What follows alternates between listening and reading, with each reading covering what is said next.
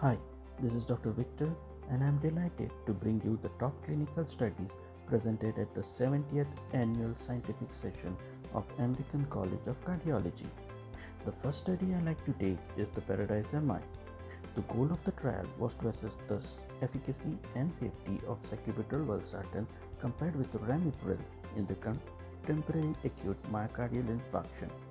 In this 5,660 patients from 43 countries with mean age of 64 years with prior MI with left ventricular ejection fraction of less than 40% with or without pulmonary congestions were randomized to receive either sacubitril valsartan or ramipril and were followed up for 23 months.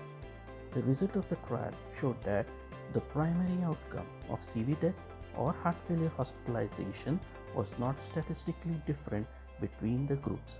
In the secondary outcome, the composite endpoint of all heart failure events and mortality showed significance of 0.02.